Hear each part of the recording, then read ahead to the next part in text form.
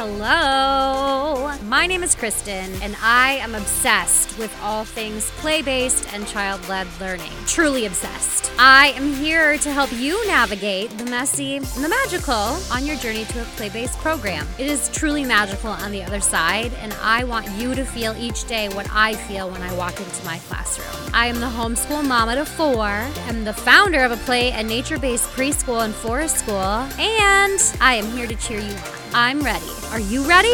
Let's get going.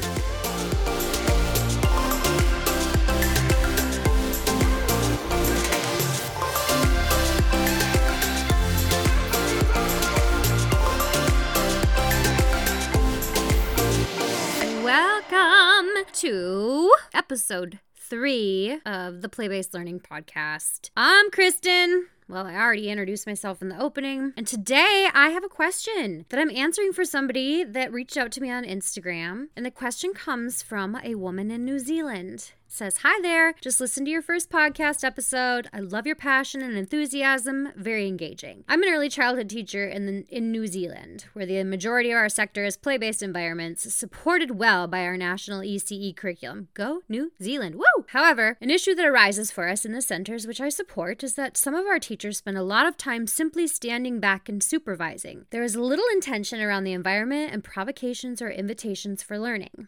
There are a few teacher-child interactions other than behavior." I'm going to rephrase that. It says, "There are few teacher-child interactions other than behavior management or instruction giving. I wonder what they think their role is. So would love to hear more about your view of the role of a teacher in play-based environments. How does a teacher best support child-directed learning?" And I was like, this is podcast gold. So I'm going to answer this, and I'm going to preface it with, I have never been to New Zealand. I'm pretty sure that their version of child-directed learning and play-based learning is very similar to what my views of child-directed and play-based learning are. But there always could be some discrepancy because everybody's definition of play is different. Everybody's definition of child-led may be different. So I'm going to go on my own definitions and my own observations and knowledge. So first, I think there's 4 big chunks here. So we're going to go through 4 different things that I feel are what we would call the teacher's role in a play-based child-led program. So I think the very first thing is that a teacher needs to have a very good,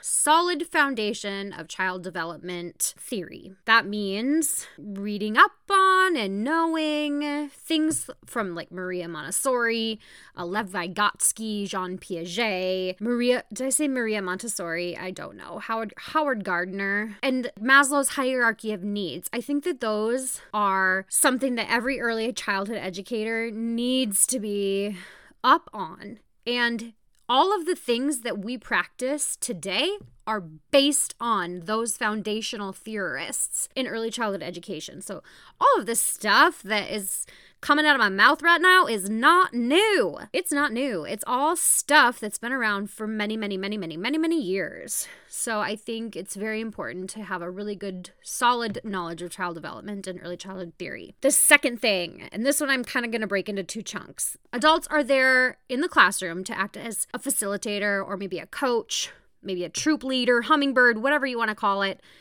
And they are not there to be the president of the whole entire program, and what I say goes. So this can be further broken down into 2 chunks. So the first chunk would be, what does this look like in the actual classroom, and the materials that are provided within the classroom. So the actual classroom as a vessel.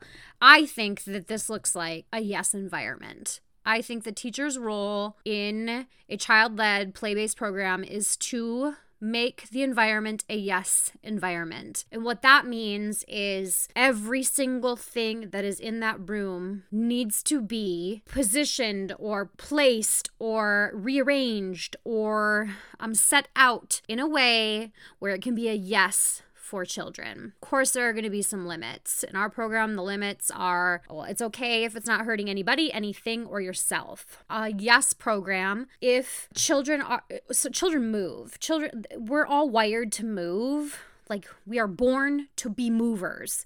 So children are going to run. So where in your program can children run? Where can it be a yes that they can run?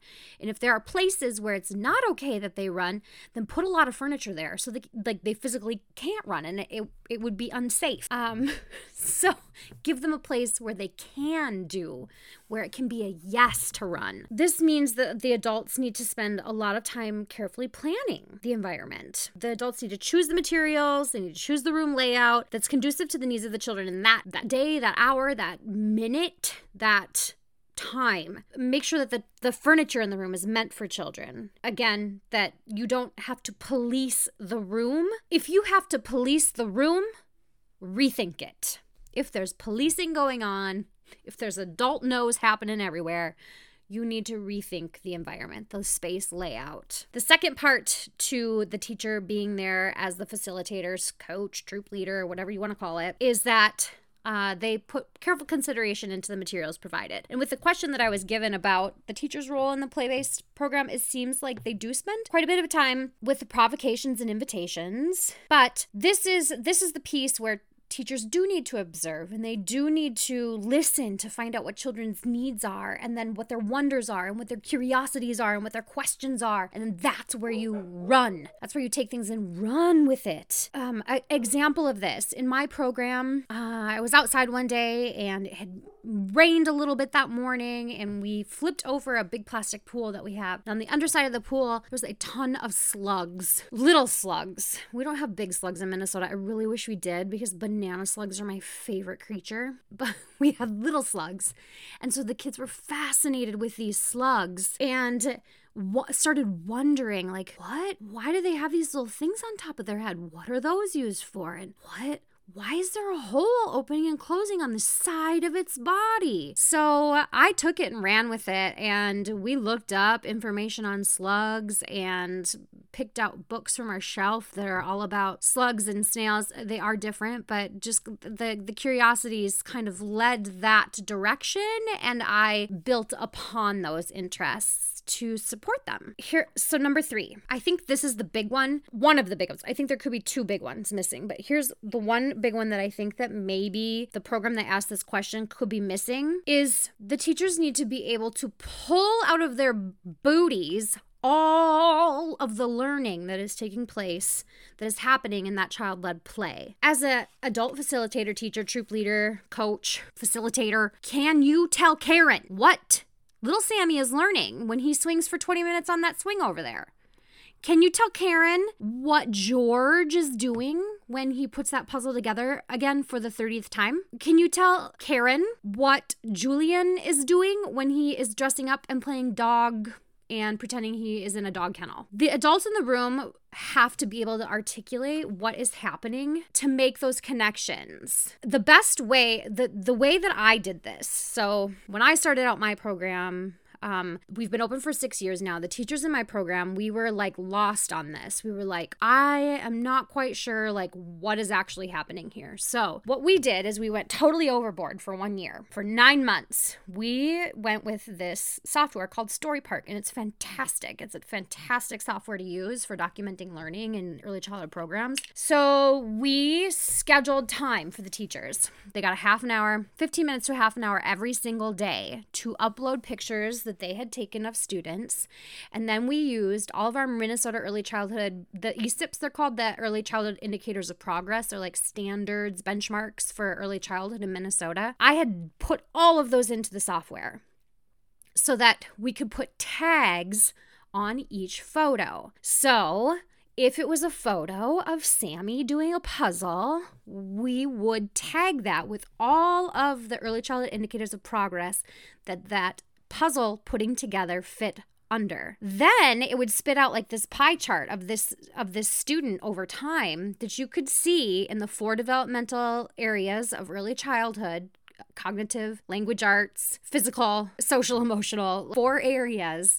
It would show like how well-rounded this child's play was throughout the day, to see if, there was one area they were lacking in. It was fantastic. And through that process, because we did it so heavily for 9 months, every single one of the teachers in my program can fully articulate everything that a child is learning through their play experiences. Now we've dialed it way back and we upload pictures to a program called Sandbox and just kind of write little learning stories that go along with the photos.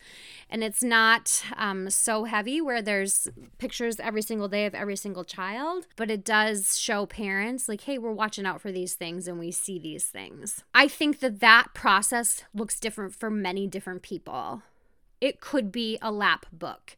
It could be a journal for the teacher. It could be Post-it notes with little notes written on it about each student. It could be videos with little learning stories and descriptions with the videos. There's many different ways to go about doing this, and I think that we're all different, and so everybody's process is going to be a little bit different to figure out what is going to be the best way to really start getting it to sink into your brain and be able to articulate to the other adults, to the parents, to the teaching assistants, what is actually happening, to the community, what's happening in your classrooms, and how we are all learning through play, even when there isn't a worksheet sitting in front of them and they're sitting face forward listening to the teacher. The biggest last one, number 4, this is the big one, connection. And I think this could be maybe one of the missing pieces of this program in New Zealand.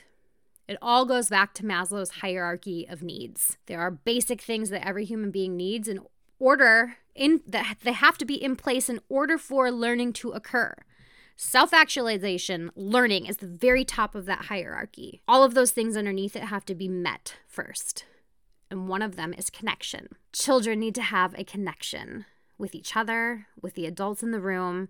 And it sounds as if maybe that could be a missing piece of the puzzle for this program in New Zealand. Those teachers, all teachers, caregivers, adults, they need to be making connections and relationships with those children in order for them to feel safe enough to learn. In our program, this looks like sitting down and playing Play-Doh with the kids, playing games, throwing baseballs for them, putting puzzles together.